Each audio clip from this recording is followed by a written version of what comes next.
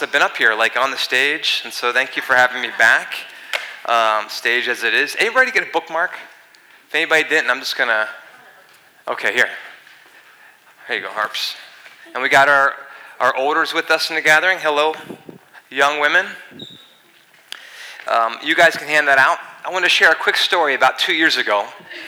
2 years ago, my wife were adjusting with kids' schooling, kind of coming out of COVID, but still being in it. It was fall, and we were in a flurry of just working from home, teaching from home, and moving kids around to different sports, and it was soccer season. My son, Mac, was 7 years old at the time, and it was my duty to take him to practice. And the issue with taking the practice is that his practice toggled between two fields, one being the elementary field and the other being the middle school field. And I was certain that I was supposed to drop him off at the elementary field. And if you know me and my parenting styles, I'm a pretty high attachment kind of guy, but I also like to give my kids freedom. And so I remember just being in the midst of my own busyness and trying to peel myself away from my computer to take him to his practice. And so I dropped him off in the elementary, and I was like, hey, dude, you know where to go, right? He's like, yeah, I know where to go. I was like, you got this? I got this. So he goes to practice, and he goes up on his own. I go home, jump right back into emails, texts, message writing, etc. And I get a call about 55 minutes later from a woman. She's like, hey, is your son named Mac? And I was like, yeah, he's been sitting here on the field by himself for the last hour. I didn't want to interrupt him. I'm watching my own kids practice, but I saw him, and then eventually I just kept watching him until a sniffle came out, and he started crying. Oh, yes. Yeah, it's a hard one. It'll get you. It's brilliant that he knew my number, but it was a moment where I jumped up in a rush of urgency, obviously guilt and some shame, deep, deep sadness as I booked back to the field. And yeah, when he got me, he was so glad to reconnect, but also overwhelmed with tears. It's a hard story for me. Whew. And I knew it was a moment, an occasion, that would be imprinted into his conscience and even subconscious. Just think about that, 45 minutes just sitting there, like not knowing where to be, where to go. And how do I know that? Is it parents' intuition? Yes. Is it also the fact that I said, hey, Mac, what's a moment this week where I breached trust with you? What's a moment in your life? He's like, oh, yeah, that moment in the field. And we've talked it. We've tried to walk through it and trying to reparent him, asking for forgiveness and grace, which is a great practice as a parent. But I think that idea, that question of breaching trust leads me to a question that we have today is, maybe how have you had a breach of trust with someone who was called to love or shepherd or guide you in your life? How have you had a breach of trust with someone who is called to love, guide, and shepherd you? Now, the first question should be easier. The second question is a deeper question. It takes a lot of time to consider. And if you don't know the answer right away, that's totally okay. I think even considering the first question is helpful. And how has that breach of trust informed the way that you maybe see yourself? Like maybe Max saw himself as somebody who's easily forgotten. Maybe sees the world around you or God.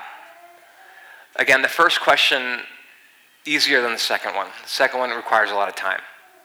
But that leads us into our conversation as we talk about adulting.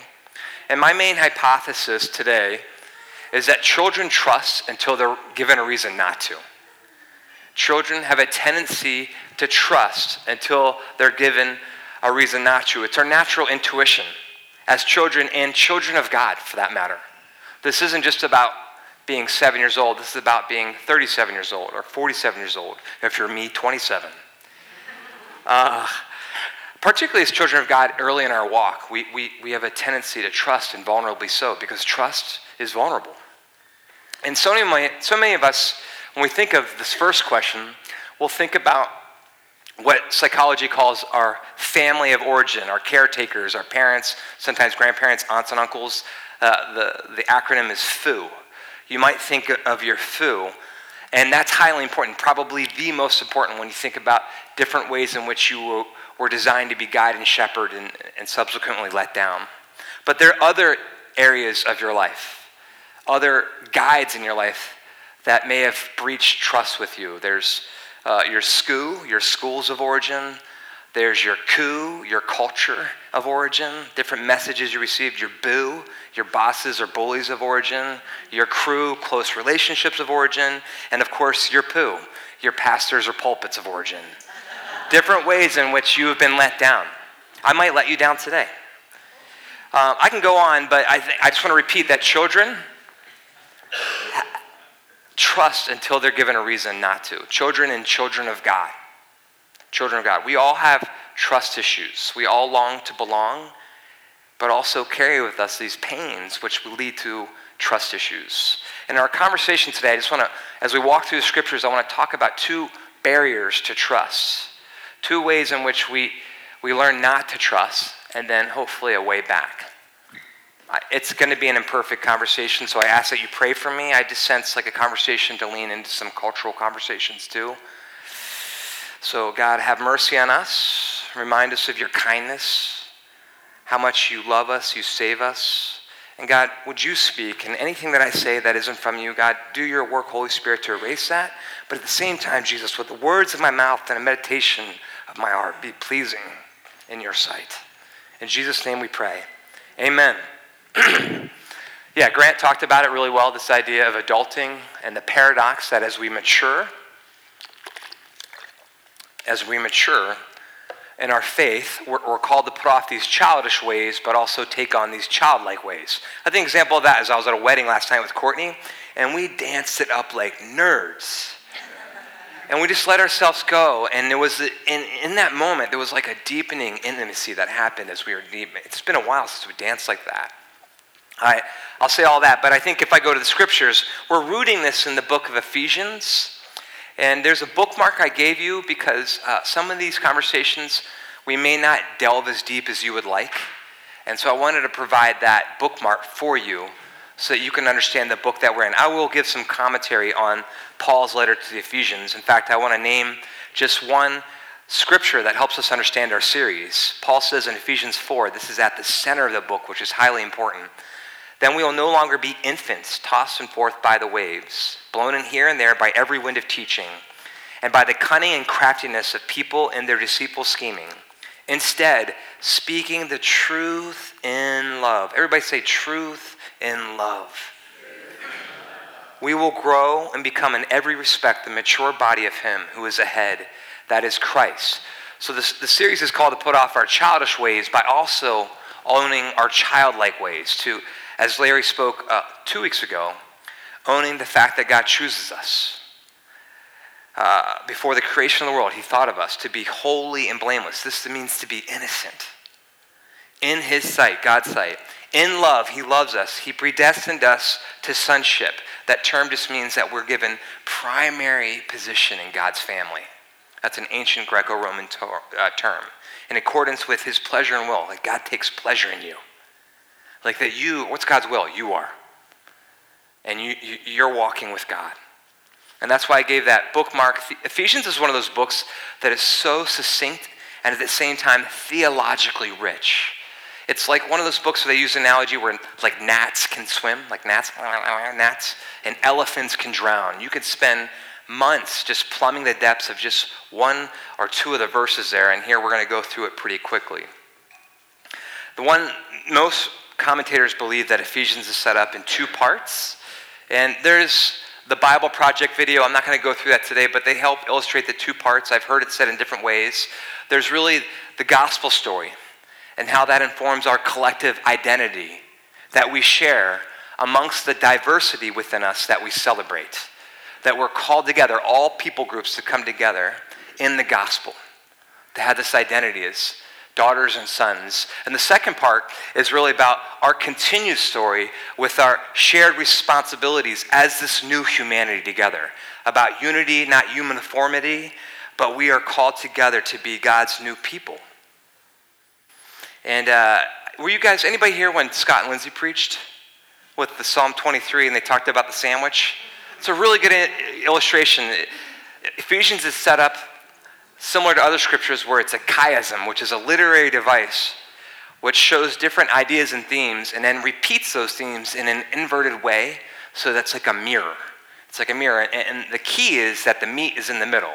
So you got your bread, and then you got like your oil and vinegar and your Dijon. I'm from the East Coast. Sandwiches are a big deal. You got your spinach, and then your lettuce, your greens. Then you got your hot peppers, and then your bell peppers is sweet. Then you got your 2 cheeses. I'm a provolone and cheddar guy. And then the meat. Make sense? And the meat is the focus. And 2 themes that come up within Ephesians is love and power. Love and power. And specifically, as Huey Lewis in the news says, that's the power of love. Dun, dun. No? Again, I would check out the Bible Project video. That is a good bookmark for you. 2 themes that we've already talked about in the midst of this series is that we are loved. That we are loved. Children are taught their value by being valued, not by having to prove their value. That we are loved. Before all things, you're loved. Before all things, you are loved. The second one we talked about was play, which may feel like a bit of a derivation from the scripture, but we aligned it within a conversation of discernment, and we played on the beach last week. Why is play important? Why is rest important? Why is pausing to pray important? Because it surrenders our control. And when we surrender our control, the eyes of our heart are illuminated, they're enlightened, so that we can see and hear what the Spirit's up to. So that we can live a life of saying, okay, I don't want to be in control. I'm going to give up having control. Play is a great place to do that if you truly play. It's a great place to learn to walk in the world without control so that God can lead us. And it's, according to play, I was challenged to quote-unquote mix it up this summer with this series. So I'm doing my best to do that. Our leadership team was like, yeah, let's do some fun stuff. Meanwhile, let's probe the depths of Scripture. So it's a both and. Let's be childlike, but also learn to put off our childishness. So I wanted to give you a roadmap of what we're doing this summer in our adulting series. Again, 2 weeks ago, we talked about dancing as God's beloved. Last week, we talked about playing as God leads. Today, we're talking about trust as we commune together. Next week is wonder as we see one another. And I hope there's going to be some prompts there. The following week, we're going to be talking about prayer. And I want our kids to pray for us. That's what I'm really looking forward to. And even creating space for us to intercede with one another.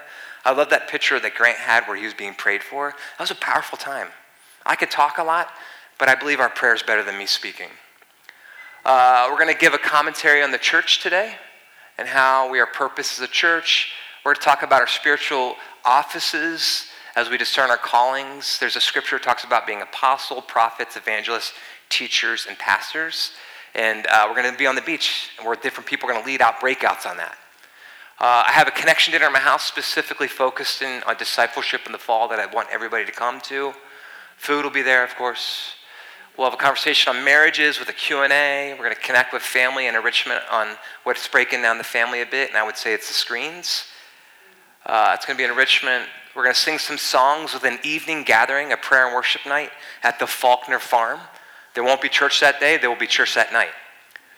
We're going to have a panel about what it means to be the larger extended family, and then we're going to talk about spiritual warfare standing, and then we go to Catalina. So there's different things happening. Kind of fun. I think we want to get back to the conversation today is, what are the 2 major ways that trust is breached? 2 major ways. There could be other ways. This is what I sense from the scriptures today.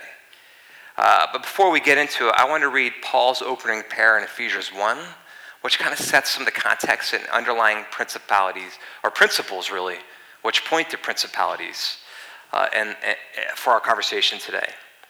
So this is going to set some context. Ephesians 1, verse 15.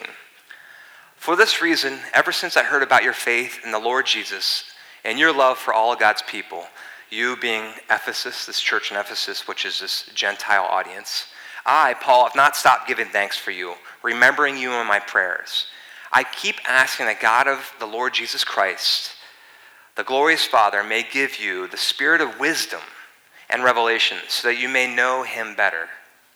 I pray that the eyes of your heart may be enlightened in order that you may know the hope to which he has called you, the riches of his glorious inheritance as his holy people, and, this is huge, his incomparably great power for us who believe. The power is the same as the mighty strength he exerted when he raised Christ from the dead and seated him up at the right hand in the heavenly realms, far above all rule and authority, power and dominion. And every name that is invoked, not only in the present age, but also in the one to come. And God placed all things under his feet and appointed him to be the head over everything in the church, which is his body, the fullness of him who fills everything in every way. Amen, that prayer. That's a prayer. As I mentioned, power, love, big themes. I wanted to hone in this idea of power, and particularly principalities, because Paul's audience is living in Ephesus. And Ephesus was a commercial and political center under high imperial influence, and power was a huge focus for those people. There was power over people, power for wealth. There was power from governing authorities and magistrates that they experienced and that they wanted. In fact, power was one of the key themes of their religious centers as well. It's a highly religious center surrounded by the pantheon of gods in those times. If you know anything about ancient Greco-Roman gods, Zeus, all those things. A huge god was Artemis, which was this fertility cult that also mixed pleasure, because there's power and pleasure, there's power, everything. And people would appease these gods in order to have influence, in order to have wealth, health. Power was a huge theme. And what Paul wants to make clear in this passage is that the power of Christ, again, reigns over all. We amen that. But he's also making clear that there are spiritual influences that undergird these powers.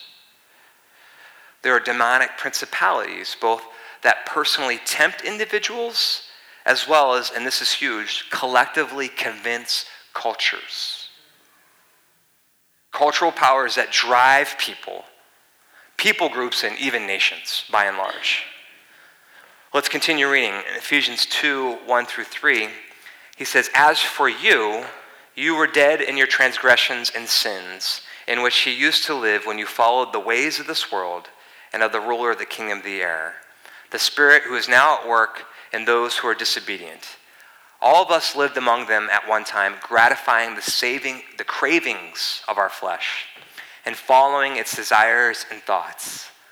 Like the rest, we were by nature deserving of wrath."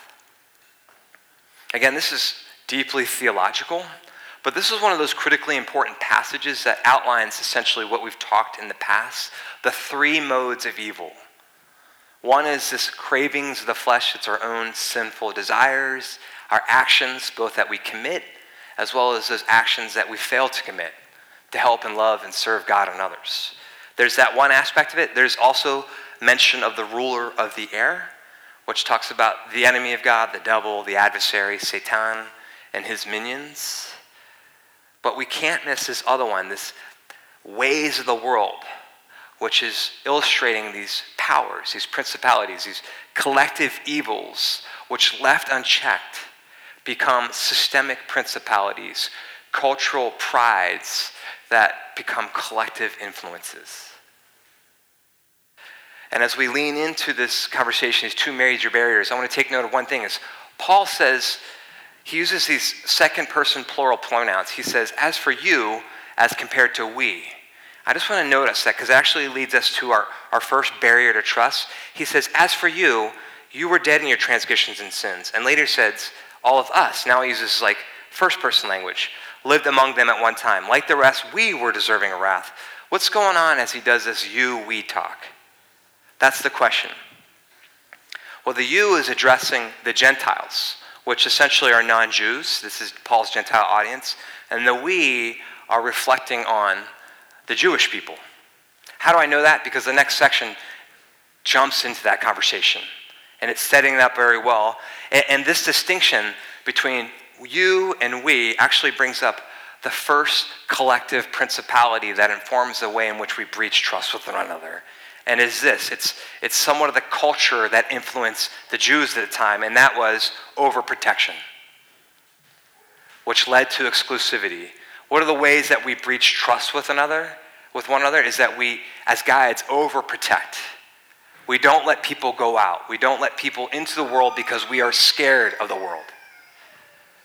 One of the themes of Ephesians is that God put into effect everything to bring unity to all things in Christ. One of the major callings of the people of Israel is to go be a nation that blessed other nations. They were called to be a light, as it says in Isaiah 42 and 49, to the Gentiles. But instead of doing that, most, not all, most of the people of Israel hid their light under a bowl because they were afraid of what was out there, of how that would influence them. The world out there was viewed as evil generally, and there was no exploration, no adventure, and no purpose other than their self-preservation. And when we live this way, when we have a fear of the world out there, when we begin to insulate, we will slowly distrust that which we have never encountered. Does that make sense? When we overprotect, we will trust which we never encountered. The stingrays in the ocean are way too dangerous now to my kids. They didn't encounter it, I did, and so they're scared of the ocean. Those people are different from us, so don't talk to them. We're going to talk about ministry in Mexico in November. Some people think Mexico's way too dangerous. Democrats are never to be trusted. Republicans are never to be trusted. We can't expose ourselves or our kids to our non-Christian neighbors. That is a principality of overprotection. And I want to acknowledge that. And we've acknowledged that. We've been in Amos and James, which are prophetic books that have called us to go out, to be in the world but not of the world, to be for the world as God is for the world, and love the world in Christ. Not compromising who we are by no means, but standing outside of our comfort zone. What's helpful and needed as we seek to go out, because our design is longing to explore and to pioneer and to adventure, is that we need guides along our way. Guides who support our exploration. People in our lives that we check in with as we go to seek to live God's kingdom in this world. Children, young and old, need to go out and explore, while at the same time have the comfort and confidence that they can come home. That's one of the reasons we meet as a church, is that we would come together because we've been out all week, hopefully. Not hiding, but living freely. This idea of being supported of going out and also being welcomed as we come home is rooted in the kind hands of the one who supports us as we go out and welcomes us as we come home. The kind hands of the Lord. And this is the kingdom calling. It's the church in action. It also, uncoincidentally, is secure attachment theory. 3 things you need is to be supported going out, to be welcome coming in, and kind hands who orchestrates that. Yes, it's God, and hopefully it's through godly people in our lives. I think the question I have for us, maybe this could be one where we share with one another. Is there a time in your life where you felt like you sheltered in, where you hid from the world? And in this season, is there a calling to be sent out for the sake of the kingdom, for God's hope and healing? And then how can we as a church support you? It's a deep question, worth considering. What do you think, Carrie? Is that like an introvert one or an extrovert one? Do you want to process this with one another, or do you want to sit and process it in your own mind?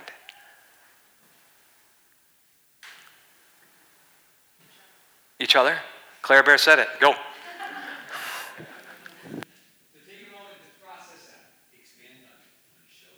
Yeah, it's a good question. Where have you been afraid of the world and therefore kind of separated yourself from others? Maybe when there are opportunities to be with others. Or have you kind of, and there could be seasonal reasons for that. But yeah, like where have you or I done that? Helpful, not helpful? Yeah. The Christian bubble, think about that. If you've been around church for a while, there's always like the holy huddle, the Christian bubble. I'd rather have my Christian friends than know anybody else outside. That's like one way of that. To not like spend time with others. Okay? Talk about that.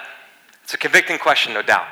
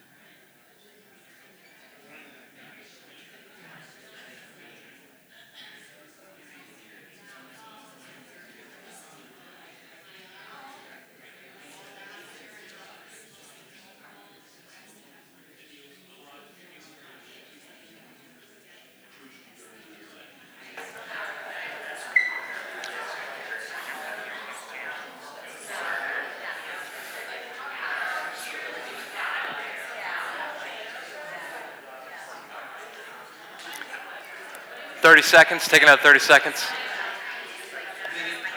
Minute, 30, 90 seconds.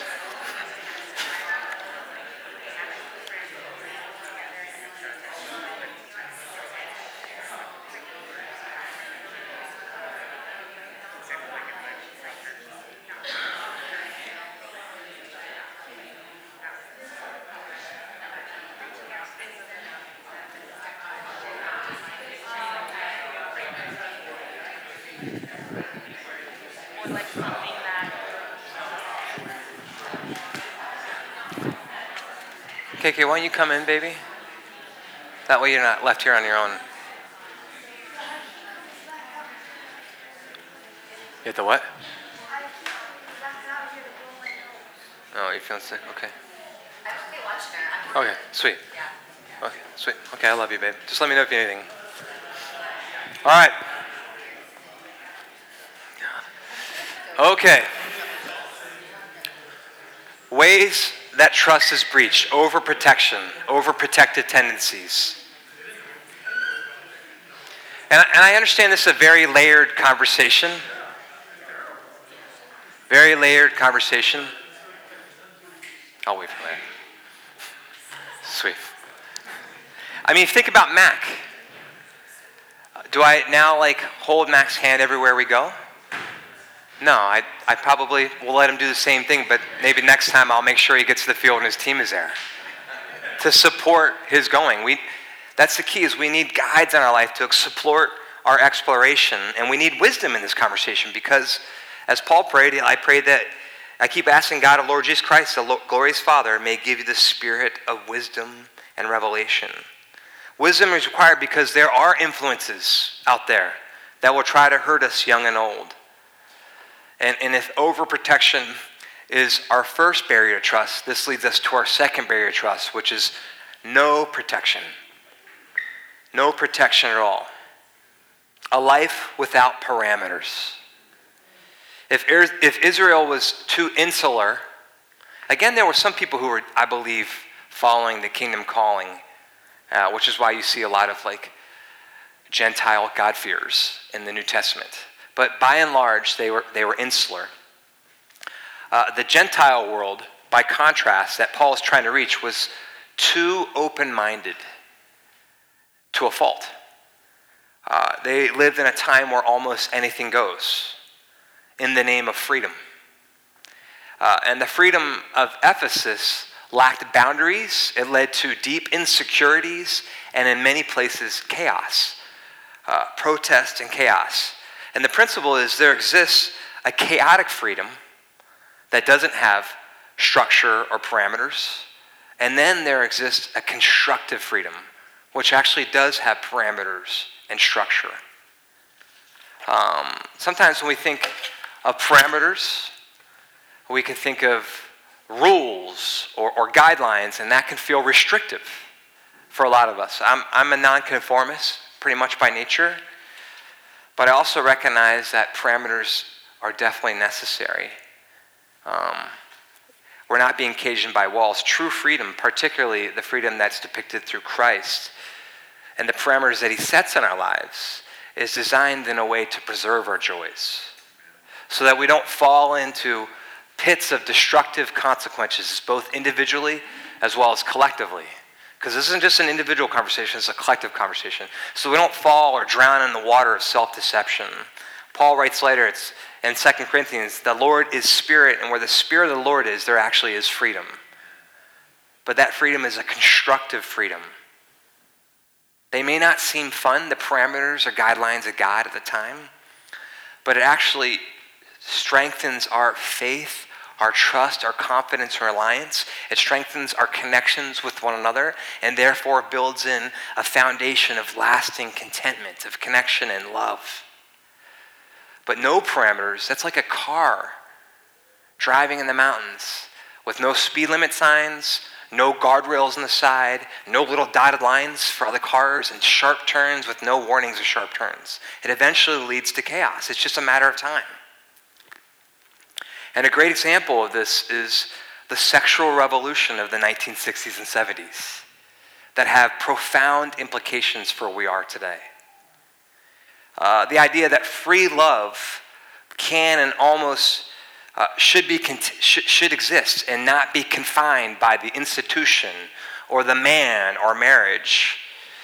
And when you think about some of the consequences, in the mid-1900s, the CDC, which is the Center of Disease and Control, in 1946 had 2 named sexually transmitted diseases.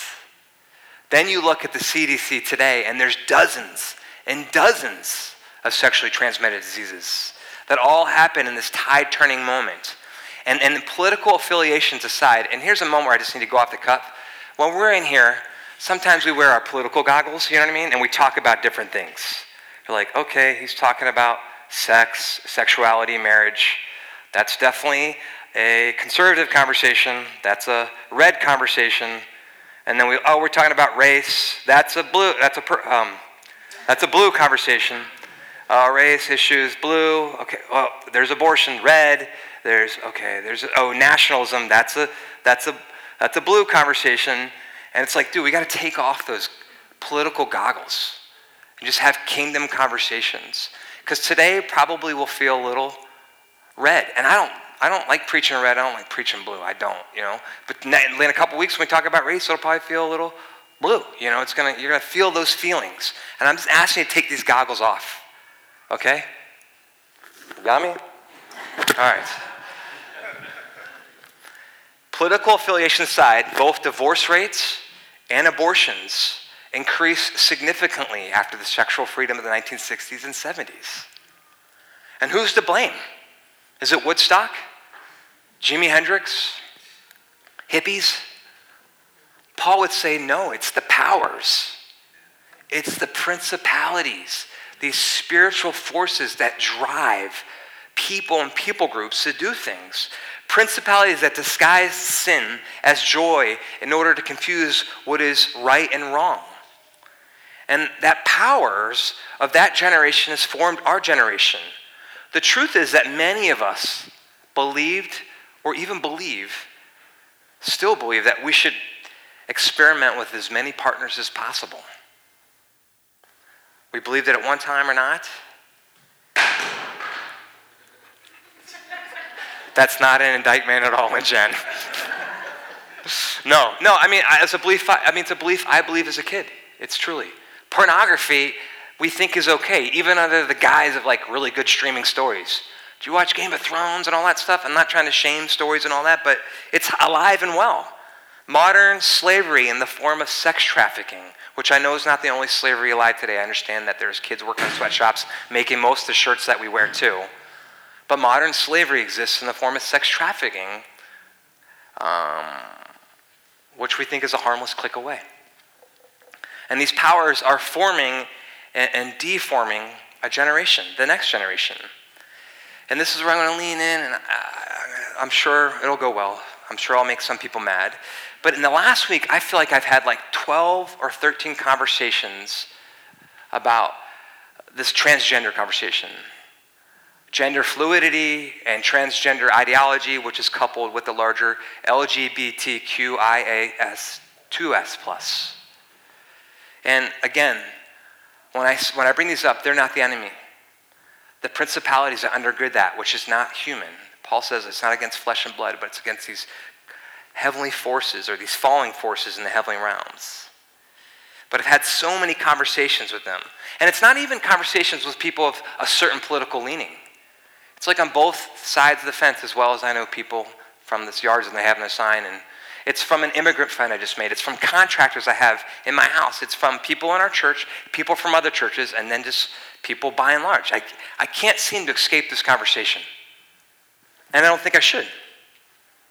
And it's something my kids are bringing up a ton as well, through what they're watching and what's on streaming platforms. I'm not going to get into that. So it's helpful to talk about it. It's helpful for a reason of this. It brings clarity. Because if you don't talk about it, you're like, hey, where do we stand with all this? Do we stand? Is there a standing? Here's what's unhelpful about having this conversation, is it brings a sense of superiority. That whenever we talk about truth, we can feel like we're on the side of truth. and those people are not. When we talk about truth, we have to talk about it with a deep humility, because the saving truth I'm talking about and these parameters I'm going to talk about is what you need just as much as anybody else. Somebody can amen that? They can't. They don't have to. Yeah, come on. Conversations and questions about what's being taught and perhaps indoctrinated in schools. My friend of mine who lives up north, she told me that she was mandated to protect students who are questioning their sexuality or gender from their parents. That's a mandate now. What is media doing all this? How is it involved? Is there an agenda that's trying to get children to alter and malign their bodies before their brain is fully formed? All these things are questions that we have. And I just want to make it clear that LGBTQIA2S+, have experienced a lot of pain in this conversation historically. A lot of people talk about when you watch sermons about this, it's like there's this disclaimer that it's a very complicated conversation. It is certainly complicated, but it's not complicated from the point of like what seems to be biblically clear about this. It's complicated because there's been a lot of historical pain where this community has, by and large in history, been marginalized and even forced into psychological reparative therapies.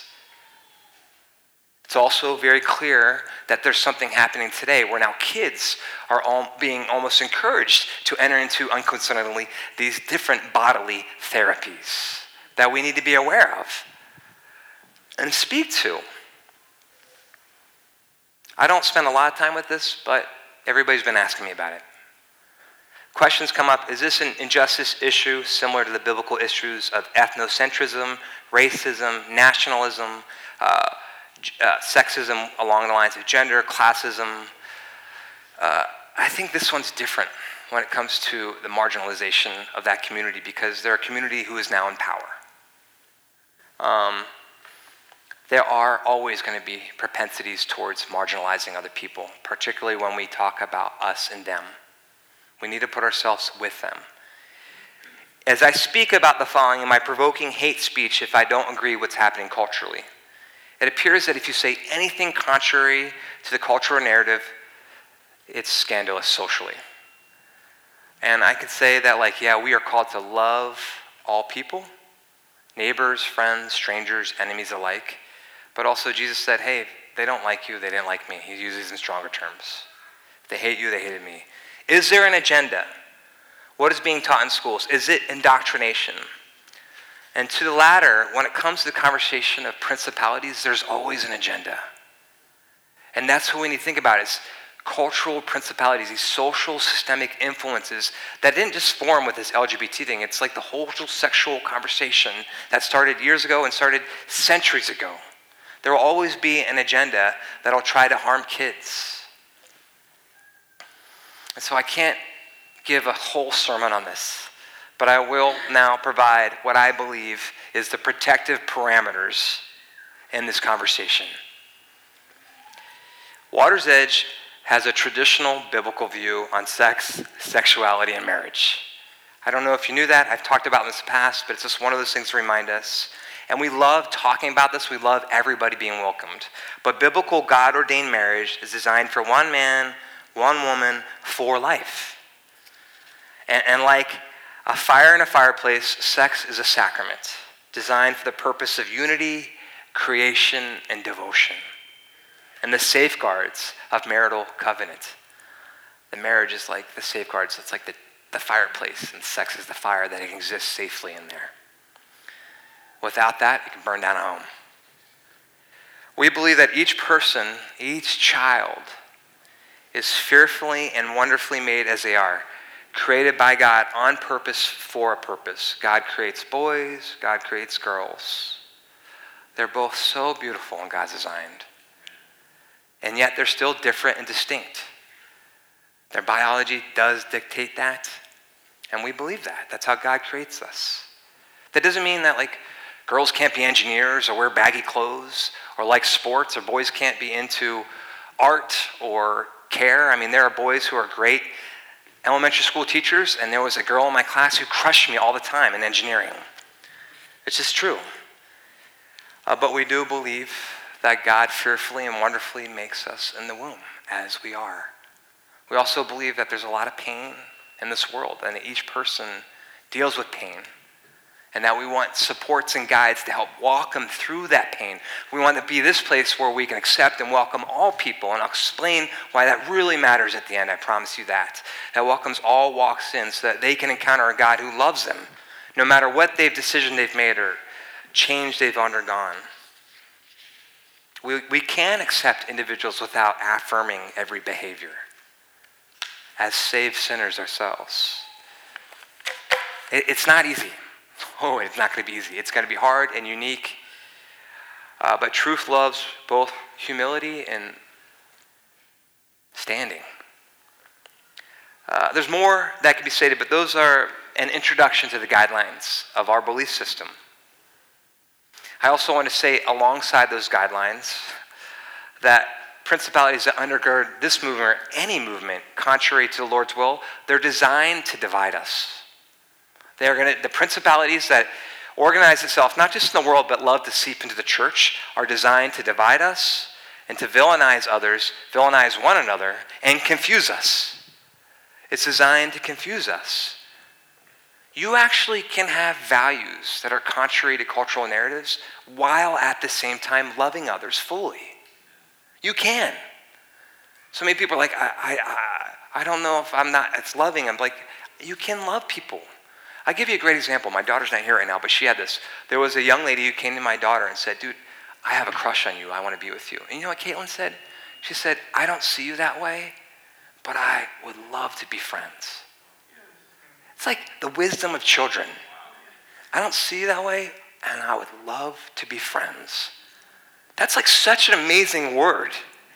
You know what I mean? It's like, oh, preach it, girl. And now she's sick and she's going to miss it, but maybe it's good for her head. I don't see you that way, but I love to be friends. This is who God is, kind hands, who sees us differently than the way we see one another. I want to read the last part of Ephesians. But because of his great love for us, God, who is rich in what? Mercy, made us alive with Christ, even when we are dead in transgressions. It is by grace that you've been saved. And God raised us up with Christ and seated us with him in the heavenly realms in Christ Jesus. We didn't raise ourselves up. It's Christ who did it. In order that in the coming ages he might show us the incomparable riches of his grace, expressed in his kindness to us in Christ Jesus. For it is by grace you've been saved, through faith. And this is not of yourselves. It's not of me. It's not of you. It's a gift of God, not by works, so that no one can boast. We're not one to boast. We're not superior. For we are God's handiwork. You are God's masterpiece, created in Christ Jesus to do good works, which the Lord has prepared in advance for us to do. So this conversation matters, this idea of having kind hands in a world that lives by no protective boundaries and a tendency in the church to overprotect ourselves. There's kind hands that are here because if there's any movement that is contrary to kingdom movements, if there's any cultural influences, whether it be greed, whether it be separation of families, whether it be race, whether it be race issues, patriotism, nationalism, and this whole movement now that we're experiencing through transgender ideology, etc. If it's against God's design, eventually it will erode itself. That's what sin does. And you're starting to see and feel the effects of that. That doesn't mean we just watch it happen. It means something else completely. And what does it mean? 2 words, kind hands. It means that in the next couple of years, there's going to be people coming in who maybe are hurting, have done certain things to their bodies, who feel like they were accepted by people but now have questions about their decision, and now I've been completely criticized by certain people. And we need to be the hands of the feet of Jesus that welcome people no matter what they look like, no matter what's happened to their bodies, no matter what they think. No matter if they agree or disagree, we need to be the welcome hands in this coming age. That is what will happen. That is what's going to happen.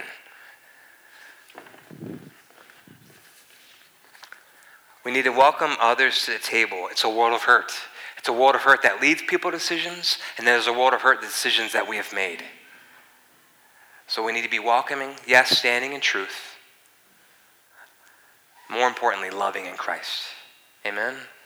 So the way that we're going to remember that is we're going to take communion together. Communion celebrates the truth of Christ, that he saves us, that we are his. We are children of God.